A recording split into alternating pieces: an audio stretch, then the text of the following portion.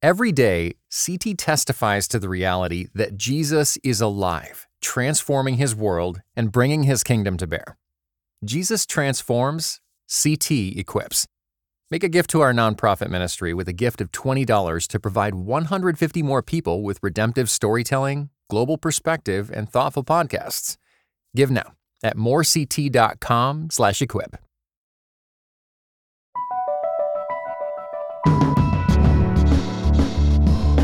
From Christianity Today, you're listening to The Bulletin, a podcast about the events, issues, and people that are shaping our world. I'm Mike Cosper, the director of CT Media, and with me today, as always, is Dr. Russell Moore.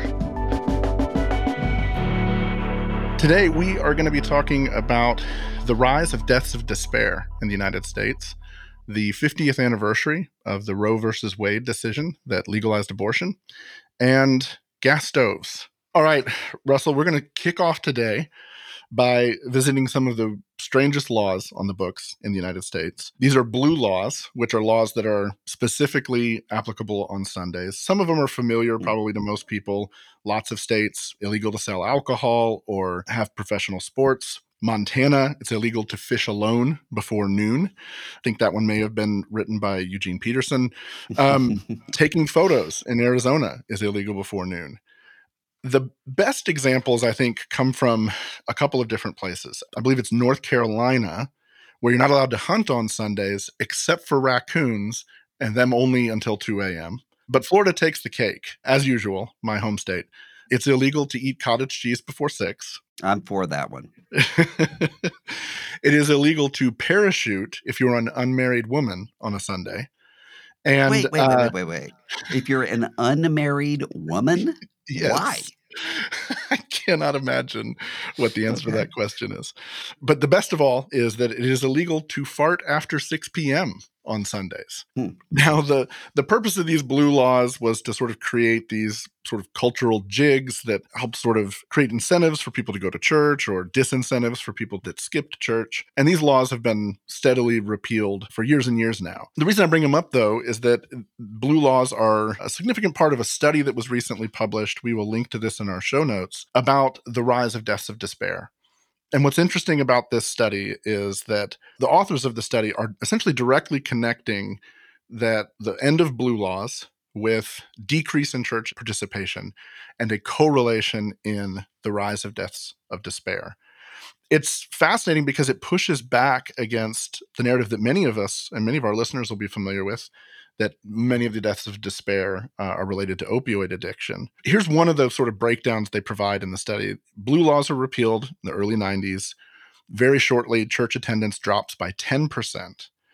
And then this is a quote. They say, about 1 in 5,000 of the marginal attenders, these people who quit going to church after the blue laws ended, about 1 in 5,000 of these so-called marginal attenders would consequently die from suicide, liver disease, or poisoning annually. And again, before the rise of OxyContin, it's fascinating to me to think about some of these other conversations we've had over the years and in this show even about the decline of institutions, the decline of the formative role of the church in life, and this correlation then with deaths of despair. Yeah, I think that this study is right and wrong. It's clearly right that the same factors that are leading to a loss of church attendance, church membership, especially among people without a college degree, that's true. I don't think the blue laws, though, are the reason. I think that the loss of blue laws comes with a cultural move that's related to both of those things. But you and I both know people in our lives who are in this unique situation of despair. In my case, mostly men, disconnected from churches altogether, even though they might be willing to fight on behalf of Christianity all the time, but they're not in a church. It's not because they're fishing. It's instead because their isolation leads to more isolation. And so there's a sense of withdrawing in various ways leads to more withdrawal. And we just know that a lack of connection leads to this kind of despair. So I don't think that returning to blue laws is going to correct this. Sure. Instead, and as a Baptist who believes in separation of church and state, I think this one really is one for the church more than it is for the state. And I think there are some things that have changed in American life that we haven't recognized in ways that it's leaving some people out. Yeah, that makes a ton of sense to me. And part of it is just the logic of, well, why did the blue laws get repealed? Who wants to enforce blue laws? When church is in decline. One of the laws is in Georgia, you're not allowed to walk around with an ice cream cone in your back pocket. Somewhere I read that has to do with horse theft. Makes sense. But so what cop wants to arrest a guy on Sunday for walking around with an ice cream cone in his back pocket? So it's the lagging indicator on this kind of stuff. I find it pretty fascinating, though, because I think a ton about the way participation in worship in the church is this profoundly formative thing in and of itself. And when we disconnect people from that kind of participation, singing the songs, praying in community, hearing the word read and preached and all the rest of it, when the practice itself gets disconnected, something really significant is lost. And that shows up in the study as well, because part of the data they show is this decline in church attendance, this rise of despair. But the line of people who more or less confess belief, the line of people who even say, I pray privately every single day, that line's flat throughout the study. Yeah. So there's actually something about the loss of participation and loss of practice that seems to be a contributing indicator as well. Well, part of that, I think, is the way that cultural Christianity has evolved. There was a time when I would look around at kind of what was going on, especially in the Bible Belt, and would say, cultural Christianity, that understanding of you have to be a member of such and such church, even if you don't believe anything, or even if you don't necessarily go, but you belong there to be a good person. That's the default, that was going away. And that's true. It has, but it's just sort of mutated to where now we have a kind of cultural Christianity where without any sort of cognitive dissonance, people can belong to no church at all, but can post Christian memes to social media all day long. So it's changed in that way. And in some ways has led to the worst of both possible worlds. So you have this sense of outward tribal Christianity without actual life, and you have loneliness and disconnection at the same time. That's a really toxic combo. And I think there's a conundrum for the church in terms of how the church has tried to navigate a lot of this stuff. The church has become increasingly a place that's driven by the platform. And by that, I mean, not just, sort of the celebrity pastor thing, but really church services are often very much performed from the platform in a way that isn't participatory. And so when church becomes a show, people start looking for the best show. And it's this sort of unvirtuous cycle where people want to find the best show. Churches feel like they have to play into the incentives that lean that way. And then I think there's like a secular imagination thing happening in the church too, where church leaders, and maybe even to an extent those in the pews, are coming to the gathering without a real sense of confidence that the word and the spirit and the work of the people in the traditional sense of what the church does when they gather, that's actually going to have a formative effect, that's actually going to be what nourishes the soul and is meaningful. And so as a result, there's kind of this cynical turn that says, well, look, if we're not positive God's going to show up at this thing, then, it's like an athlete who starts taking performance enhancers. Like, we need to juice this service to make sure that people are moved and stirred by it. And the flip side of that is that people like me, when I was in ministry for 15 years, who struggled with that and felt like there was something profoundly unfortunate about it, you end up feeling like somebody who's yelling at your church, to eat their broccoli when you say, let's read the scripture, let's confess our sins, let's take more time together, and that this service is about you. That just strikes me as a really complicated place that we've arrived in the last 30, 40 years. Yeah, and I think part of it is the New Testament gives us this really clear revelation that we're to teach one another with psalms, hymns, and spiritual songs, and that the gathering of the church is one body with many members. A key part of that is the fact that everybody within the body actually is counted on and is serving somebody. And one of the reasons I think we've lost that is because it's like anything else. There's a shadow side of something that's good.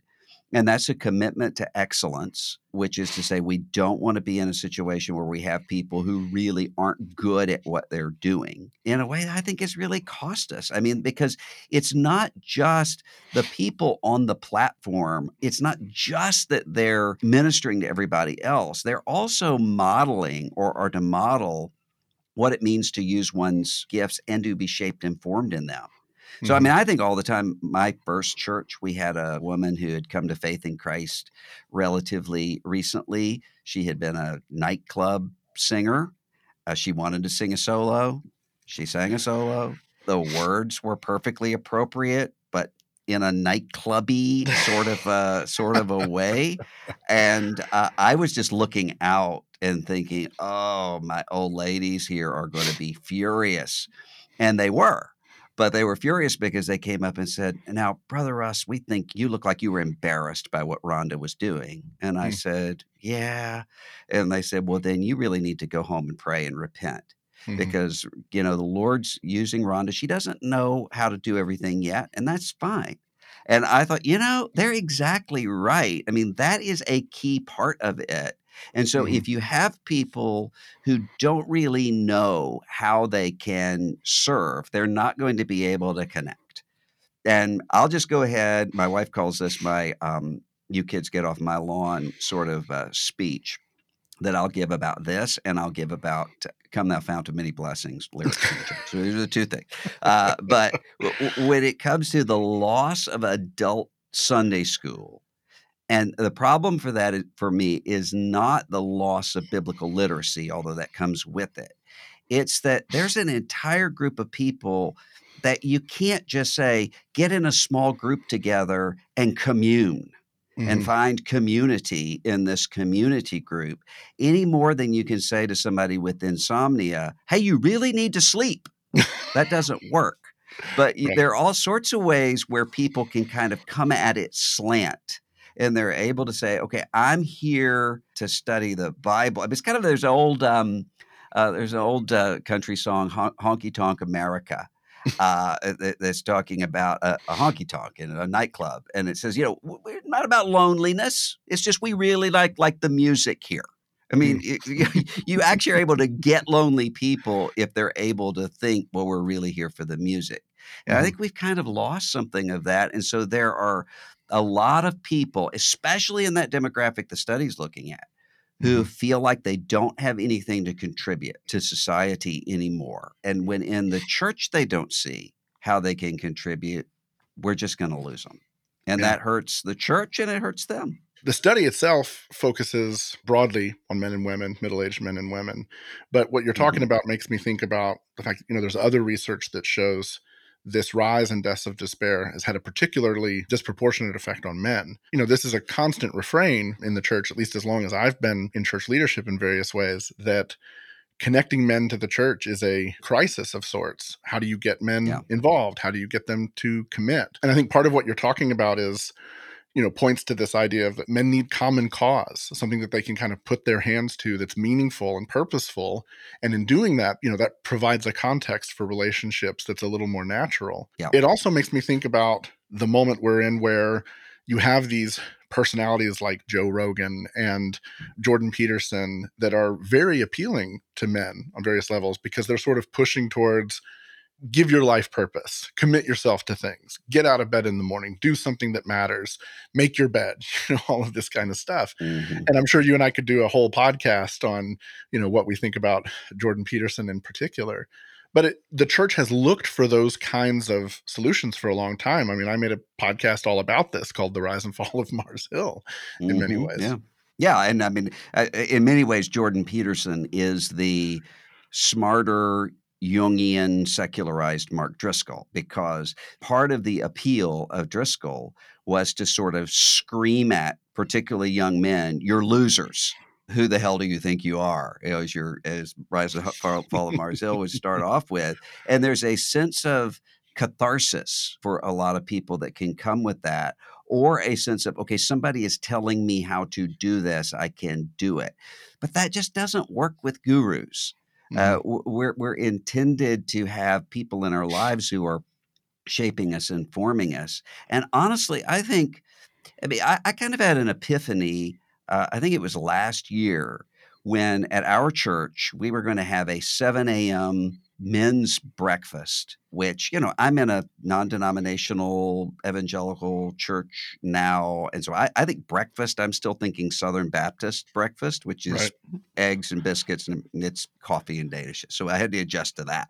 But it's also the fact that I thought, my sons are going to hate this, being up at 7 on a Saturday, being with a bunch of old guys, but they need it. And what I found was they loved it and talked about it forever. And I thought, why? It's because I could look over and see my 15-year-old praying for a 55-year-old man who was struggling and said, "I need some prayer for my marriage." And I realized my sons were being treated not as kids and not as, a ministry. They were being treated as part of the church with responsibilities. We all need that all of our lives. And if we don't have it, I think of with orphan care, foster care, maybe the best church I've ever seen do this is a church that had a mechanic in the congregation one Sunday morning who said, "God's gifted me to repair cars. We've got single moms in our community who don't know how to do basic car repair and who are getting taken advantage of. I'm here first Saturday of every month, and I'll look at your car and tell you what shape it's in and teach you how to change spark plugs and change oil and that sort of thing." Well, that was good for the ministry, but it was also really good for that man who could say, "I don't have to be a Bible teacher to be a connected, serving, needed part of this congregation. I have to be the person that God has gifted," which is 1 Corinthians. That's what the church is to be. And when that's not there, I think we end up with disconnection, and then that ends with despair. Yeah, you hear all this talk about sort of low expectations versus high expectations churches. But I think a lot of that language sort of connects to, well, here are all the things we require of you as a member, the hoops you have to jump through to become a member.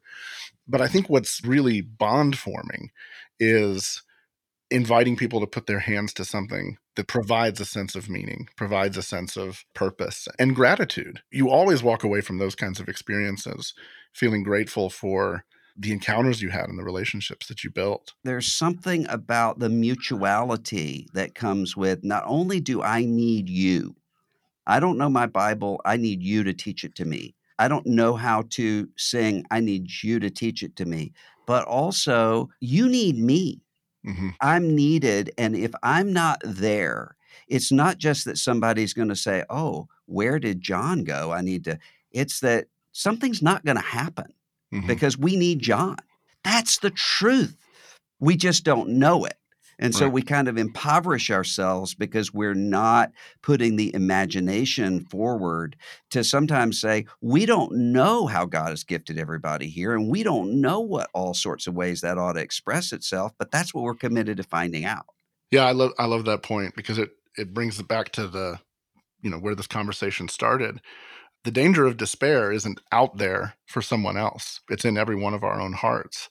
And we have to, I think, look at a study like this and just see it as a call to invest ourselves in the communities of faith that we're the churches that we're a part of. And I think one part of that is this is a word that comes up over and over and over again, especially in my experience with men who are kind of coming out of the whirlwind of their 20s or 30s.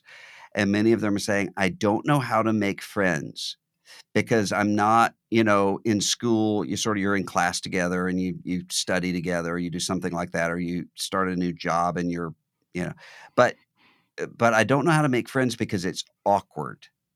because as one person said, it feels like I have to go up and say to somebody, hey, I want to be your friend. Can you be my friend? And that's just weird.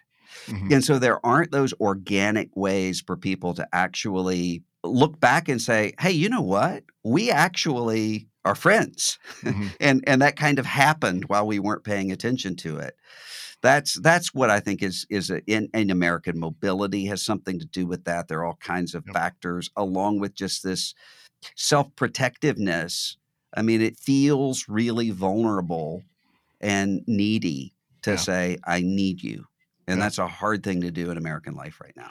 Well, and it goes back to what you said about the small groups challenge, right? Like most people walk into a small group for the first time and there's something deeply uncomfortable about, welcome to my home. Now please share the most intimate details of your life with me. Oh, yeah. It's like we need Yeah. to find these lower stakes ways to connect that will, ultimately form those deeper bonds. Yeah. It's kind of like the whole thing, which is coming back now. I'm noticing it had gone away. The sort of in church services, turn around, shake the hand of your neighbor and say, I mean, that's coming back now. You're just like, I'm sure there are some people for whom that really forms a connection but then there's a lot of us that are like, and we kind of catch each other's eyes, like, maybe we commune by saying, can you get me out of here right now? Right. Yeah, you're looking at each other going, well, I don't want to do this and you don't want to do this, so let's just have a nod Yeah. and go our separate ways. When I started preaching when we moved to Kentucky, and I started seeing deacons who were smoking out in public. I mean, we had people who smoked, but they didn't do it in front of people. But they were smoking out on the front of the church. A lot. It was shocking to me, but then I noticed a lot of that was happening during that shaking hands time. Nice. And I'm realizing just now saying this to you, there probably was more actual connection and communion happening out there than there was in Certainly. the church.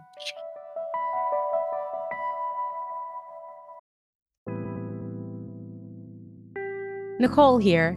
If you're looking for a podcast that features inspiring conversations with theologians, ministers, and pastors, then I recommend adding the acclaimed show No Small Endeavor to your podcast queue. Produced by Great Feeling Studios and PRX, No Small Endeavor explores what it means to live a good life. Each episode, host Lee C. Camp sits down with special guests like the queen of Christian pop, Amy Grant, and pastor and theologian Tish Harrison Warren to ask what it means to live a life worth living.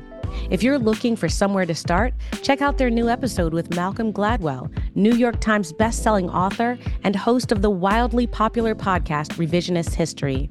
They explore how Malcolm became a stellar storyteller, some of the things he may or may not regret, and so much more. It's absolutely worth a listen. Don't miss out. Follow No Small Endeavor wherever you get your podcasts. So, Russell, you are in D.C. right now for the Stand for Life rally. This is the 50th anniversary of the Roe versus Wade decision, and it comes, a few months after a Dobbs decision by the Supreme Court that overturned that ruling and returned regulation of abortion to the states. Maybe you could tell us a little bit about where is the pro-life movement right now, and where do those who care about this issue, where should we be thinking about what matters in the moment? Well, I'm not sure that there's one pro-life movement right now because there's quite a bit of difference between the people for whom this is sort of an abstraction or a political issue to win with and the people who are actually in the trenches. That's what I like about this gathering. It's sort of the successor to a gathering that we started several years ago, coinciding with the March for Life. Called at that time Evangelicals for Life, which is to say, look, there are all kinds of people who care about human dignity. People who emphasize the gospel have a unique contribution to make to that, and we need to gather, as well as people who care about the totality of human life. And so it's kind of an ambiguous time because I think for a lot of people in the grassroots, they assumed, okay, when Roe's gone, abortion's gone. And that's not the case. I mean, even with state laws, abortion's moving technologically from the clinical to the chemical. So that changes. I mean, the state laws can't do a lot about that. at least right now. And you also have just the way that technology is moving, and then these additional questions of euthanasia and Canada Mhm. and those sorts of things. It's a kind of ambiguous moment. And so I think there are a lot of people who are not just reflecting back on the last 50 years, but who are saying, what is this going to look like 50 years from now? Mhm. And so I think the people who actually have the most to contribute to this are the people who are the least known in Washington and in state capitals.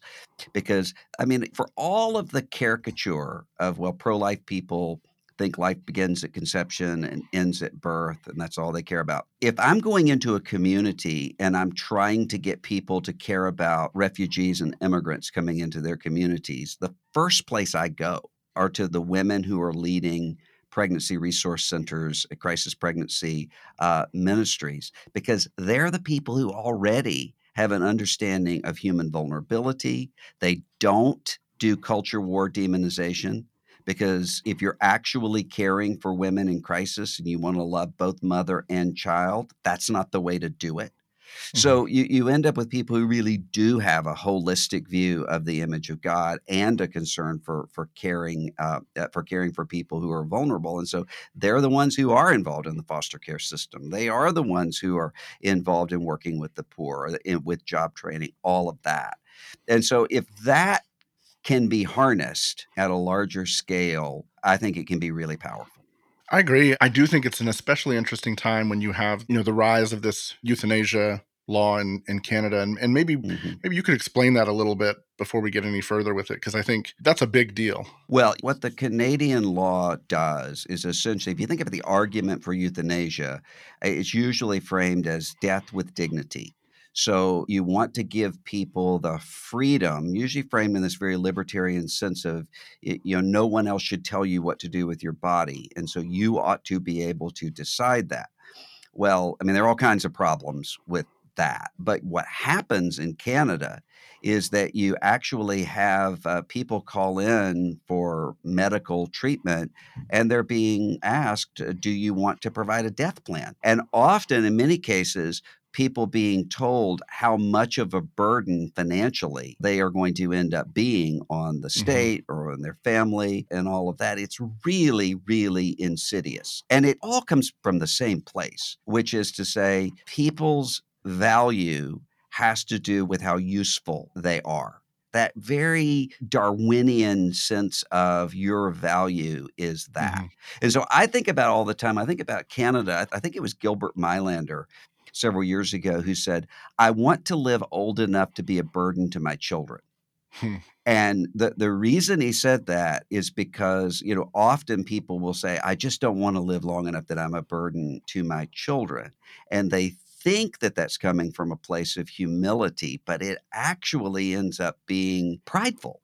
Hmm. Because what I'm saying is, I don't want to have to be cared for other people. And Mhm. it plays into that understanding of, if you're a burden, you shouldn't be a burden. Well, we're always a burden Mhm. to one another. I mean, Right. that's part of what love is.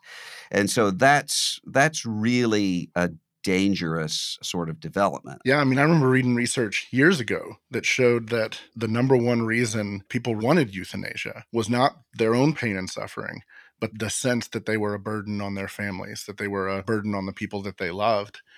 And it gets to something that I think speaks to abortion. It speaks to euthanasia. It speaks to something else we were texting about earlier this week, the population crisis in China and what that potentially Mhm. means. That there's this scarcity mindset that Mhm. the world has limited resources, we have limited resources, we have limited opportunities.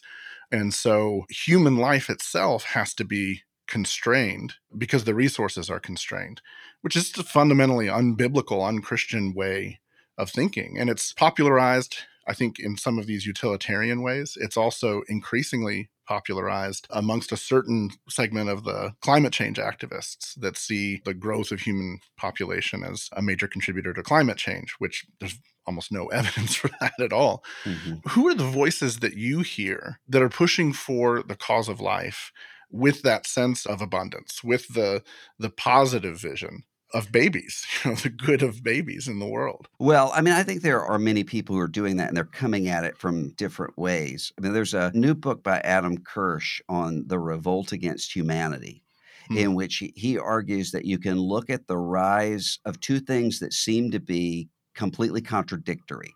Anti-humanism, which says, as you said, the world would be better off if human beings were extinct. So that's what we ought to kind of hope for, because all we are is a pestilence. And then the transhumanists who are saying, no, we don't want to get back to the way the world was before human beings. We want to transcend that and technologically transcend what it means to be human. But both of them are actually getting at the same place, which is to say the limitations that come upon human beings, that's a problem to be solved, rather than to see that as something to be loved and to be embraced. We can look at that, especially those of us who do have a concern for human dignity. We can look at that sometimes and think, well, that's somebody else's problem. But every one of us are grappling with that way of kind of defining people in terms of usefulness. I mean, I think often of the poet David Whyte was talking one time about the elderly. And he said, the problem with the elderly is that they're invisible because we only notice the people who are moving at the same velocity that we are.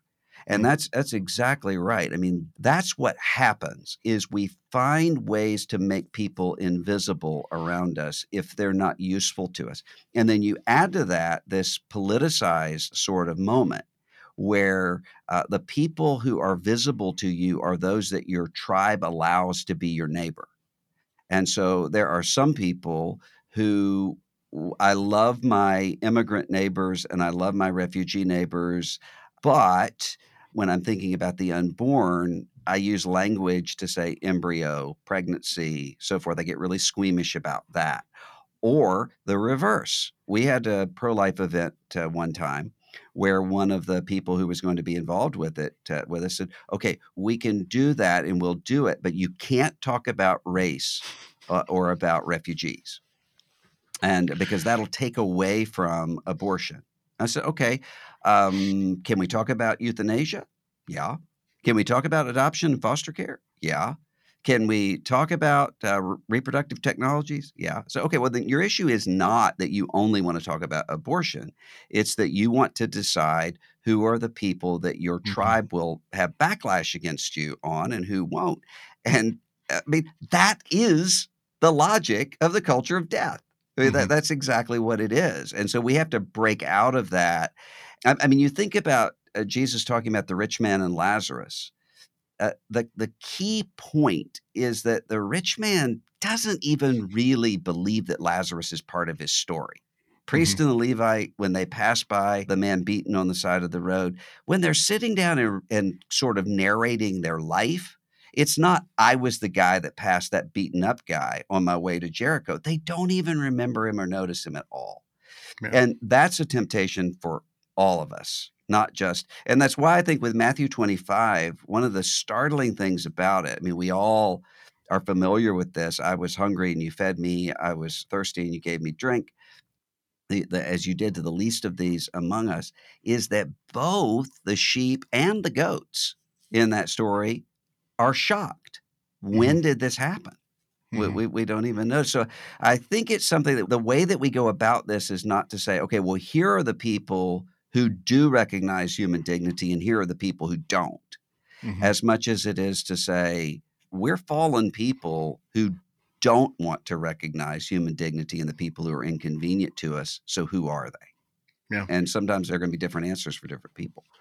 It always kind of comes back to language. It always comes back to the kinds of stories we're telling about how culture works, what the good life is. One of the things I always think about when it comes to children, you see so much discussion, whether it's in the news or in the media or the way television and movies portray it, that like having a child is this sort of terrifying thing, you know? And I remember right before our first daughter was born, my father-in-law, we were out at dinner one night and we were kind of feeling the excitement and the anxiety of the baby coming the next day. I just remember he put his hand on my wife's shoulder and he said, when you go to the hospital to have a baby, it's the one time you go to the hospital for something that's completely normal and completely good. Mm-hmm. And it really changed the frame in our heads. It sort of took so much of the anxiety out of it. And I think when I think about Christian witness around this stuff, that seems like an opportunity. Those kinds of stories. I was talking to a friend who was about to have a baby, and she was describing her own anxieties. She's like, I look at the pocketbook and it's like, we can just make it with this. And oh my goodness, what if we have another baby or whatever? And I said, there's something mysterious about the world that when that other baby comes, it works out. Like I can't explain it. And I don't think we have to explain it if we genuinely believe that we live in a cosmos overseen by a God who cares for us. As long as I think we keep in mind having a baby is a catastrophe for a lot of people. So, sure. For instance, for the single mom who can't even get paid time off in order to even have the baby, much less to deal with childcare. But the issue is the problem's not the baby. The right. problem's not this mystery of human life. The problem are these other circumstances that we ought to all care about and ought to all work on. Right. And it's just easier to say, don't have a baby, than it is to say, why is this woman in such a situation in which she feels as though she has to choose between her life and the life of her child? We can love them both. And that's kind of my point. Like, I feel like part of the reason, even structurally, societally, that a company sort of looks at a single mom and says, well, you got yourself into this place, is because the culture itself doesn't believe this is a common good. The birth of a child is a common good, and we need to support and provide a way to help the child thrive, help the mother thrive. I always think about, there's a great section at the very end of Hannah Arendt's political philosophy book, The Human Condition, where she basically says the greatest hope for humanity under conditions of tyranny is the birth of children, because children come into the world, they're new people with new ideas, with new ways of seeing things. And, she actually quotes Isaiah, for unto us a child is born, because she's thinking of it very pragmatically, that the renewal of the human race on earth is itself a renewing process that can address tyranny, that can address injustice. And I would just love to see a church telling that story and working for that kind of common good. I mean, I think about Wendell Berry talked one time about, in The Hidden Wound, I think about how the candor of children is a threat to, he said, both to racist societies and to Puritan ones. Yeah. Because children haven't learned how to lie in the right ways. And so that sort of candor and that newness that comes along with it is a threat, but also the vulnerability. You think about the way that the scripture speaks of the work of the Holy Spirit. We cry, Abba. It puts us in the position of an infant completely dependent and crying out to a parent. And that's where we're all going to end up. Jesus said to Peter, you used to dress yourself and go wherever you wanted, but the day is going to come when someone else will dress you and take you where you don't want to go. And of course, he was referring to crucifixion, but every human being goes through a kind of crucifixion, because we all end up that dependent, and we don't like to think of that, because we like to think of ourselves as independent, self-dependent gods. So, road ahead for the abortion cause. What should Christians be thinking about, investing in, caring for?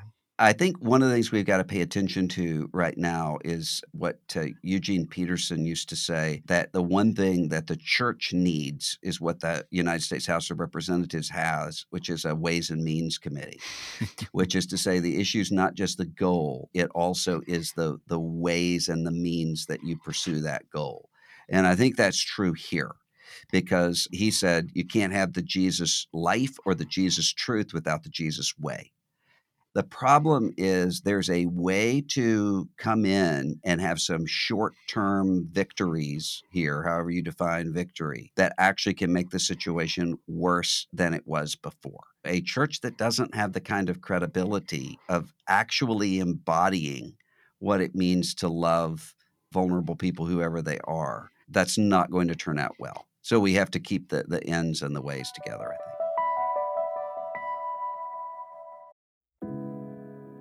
This episode is brought to you in part by Pittsburgh Theological Seminary. Pittsburgh Theological Seminary students are grounded in faith and formed in community. PTS students are preparing for ministry with Master of Divinity, Master of Arts, Doctor of Ministry, and certificate programs. Begin your master's or certificate program in person or online. Financial aid is available. Visit pts.edu/admit. All right, Russell. So we're going to talk about what is either the war on gas stoves or the fake war on gas stoves. I've got kind of the punchline timeline here of what happened. We had, in December, a letter written by a number of members of Congress to the Consumer Product Safety Division that gas stoves were dangerous. January 7th, Kathy Hochul, governor of New York, introduces a bill banning gas stoves. January 9th, Richard Trumka said, he's the head of the Consumer Product Safety Division, that all options are on the table for dealing with the problem of gas stoves. Okay, so a little context. There's been a number of studies about this in the last few years. They're sort of linking them to climate change, linking them to asthma in children. Asthma in children's the big thing here. There was an article that sort of broke this down that showed a lot of these studies are funded by activist groups. One of the ones that's cited very often is a Stanford study that showed major health issues. But the article pointed out the Stanford study that showed that being in a room with gas stove was dangerous was conducted in a room that had been hermetically sealed, like, Dexter style, where they turned on a gas vent. It's like, well, yeah, that would kill anybody. So there's definitely some climate change-driven, activist-driven stuff. And I'm not critical of the climate change debates. Like, there's a lot to say of various directions on that. But anyway, the point being, there's very clearly a number of initiatives that sort of came out to this end. You have a number of blue cities that have already banned gas stoves in new construction. So then cue the freak out.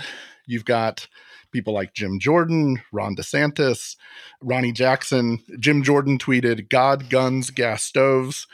Ronnie Jackson tweeted, "I'll never give up my gas stove. If the maniacs in the White House come for my gas stove, they can pull it from my cold, dead hands."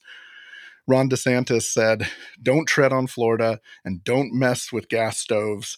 Side note, Florida has the lowest percentage of homes with gas stoves in the entire United States. Another group of congressional Republicans introduced the Stop Trying to Obsessively Vilify Energy Act, which you may notice spells stove, the Stove Act. Yeah. Okay, so that's the backlash. But then you get the other backlash, which is story after story after story from the left saying, nobody wants to take away your gas stoves. Who made gas stoves a part of the identity of the right? You people are crazy. When, again, clearly there's initiatives all over the place to ban gas stoves. Some of these are already on the books. Trumka even said any option is on the table. Products that can't be made safe can be banned. Okay. This is just a perfect example of what's completely dysfunctional in our politics. Somebody provokes, you get a crazy backlash, and then the provocateur says, it's gaslighting. It's like, who made gas stoves an issue all of a sudden? Yeah, exactly. So is this just a cycle that's going to repeat forever? And you've been attuned to this longer than I have. Has it always been this way? You're talking to maybe the only person who was almost killed by a gas stove. So I may have a little more credibility there, but it was because we had a broken gas line when Maria and I were first married, and we literally almost blew up the house. Okay. So I survived gas stoves to be here with you today. I think about with this, even just as you're recounting this, I think about in my denomination, at one point, we had a big controversy between the conservatives and the moderates back in the 1980s, 1990s. And one figure said, both sides were right about each other. They weren't right about a lot of it. So the conservatives were right that there were some serious theological problems here that people didn't want to hear. And the liberals were right that these conservatives, or at least a lot of them, didn't really care about theology. They just wanted power and would continue to narrow and narrow and narrow and fight. And so they were both right halfway, but they were right about the others. I think that's true here. With a lot of these things, it's exactly the pattern that you have where you have a small group of people who say we should do this.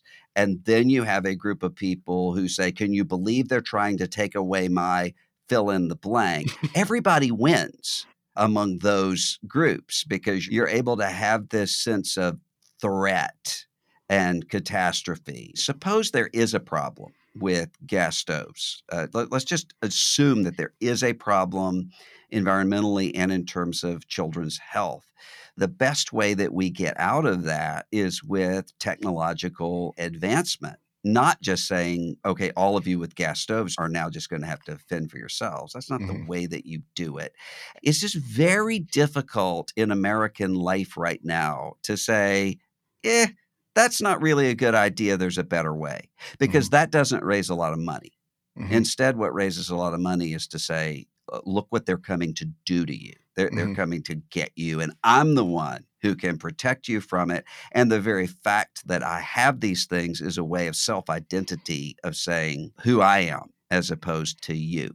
I mean, we saw that with masks and vaccines back during COVID, and we see it here. It's always been there to some degree, but never like it is now in a social media context. And I agree with you. I mean, I think when we think about crisis, innovation is definitely the way to go.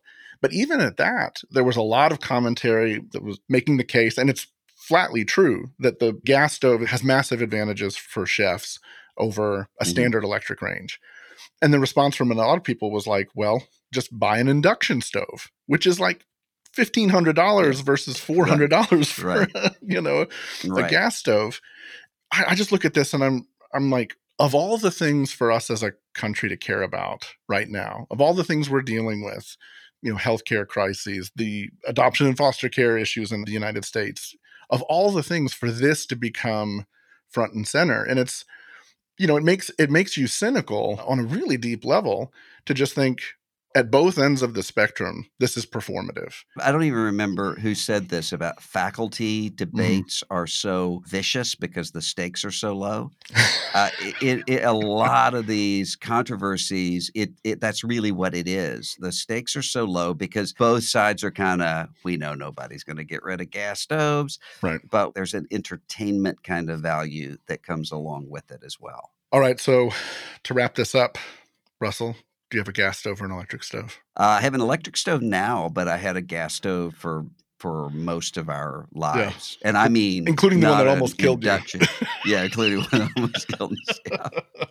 Yeah. And I think we had like a carbon monoxide thing because our first 6 months of marriage, we were both just like napping all the time. Just like, why are we so tired? And yeah, we fixed the gas. No, my first several years of marriage, we lived in these old apartments in the Highlands in Louisville, and everything over there was gas. And it was not just gas, but it was the gas that, has the pilot light that's always burning, no electric ignition. Oh, yeah. So for sure, we were breathing. That's what we had. And no ventilation either, of course. So we were definitely on the worst end of it. I have an electric stove. It is not a nice one, and I hate it. So that's the story for me. All I know how to do is to boil eggs. So that was going to be my question. Is how much? That was my next question. How much do you use the stove? So none. And as a matter of fact, even that's so complicated that I ordered one of those little machines that boils the eggs for you with steam or something like that. But I can't even figure out that. I mean, I have a very limited range of skills. Right. Some of the things I do, I do with all my heart, but I can't do anything else. And so it's... Well, maybe someday we'll do a live event online here for Bulletin listeners, and we can get Yia Vang to come back on and teach you how to boil eggs properly on your... That would be worth it. Yeah. All right. That's it for us this week. Thanks for listening, and we will see you next Friday. The Bulletin is a production of Christianity Today. Executive producer, Eric Petrick. Producer and editor, Azure A. Phelps. Additional editing and operations, Matt Stevens. Music by Dan Phelps. Editing and mixing by TJ Hester. Audio recording by Core Media. Graphic design by Brian Todd. Social media by Kate Lucky. I'm Mike Cosper. Thanks for listening, and we'll see you next week.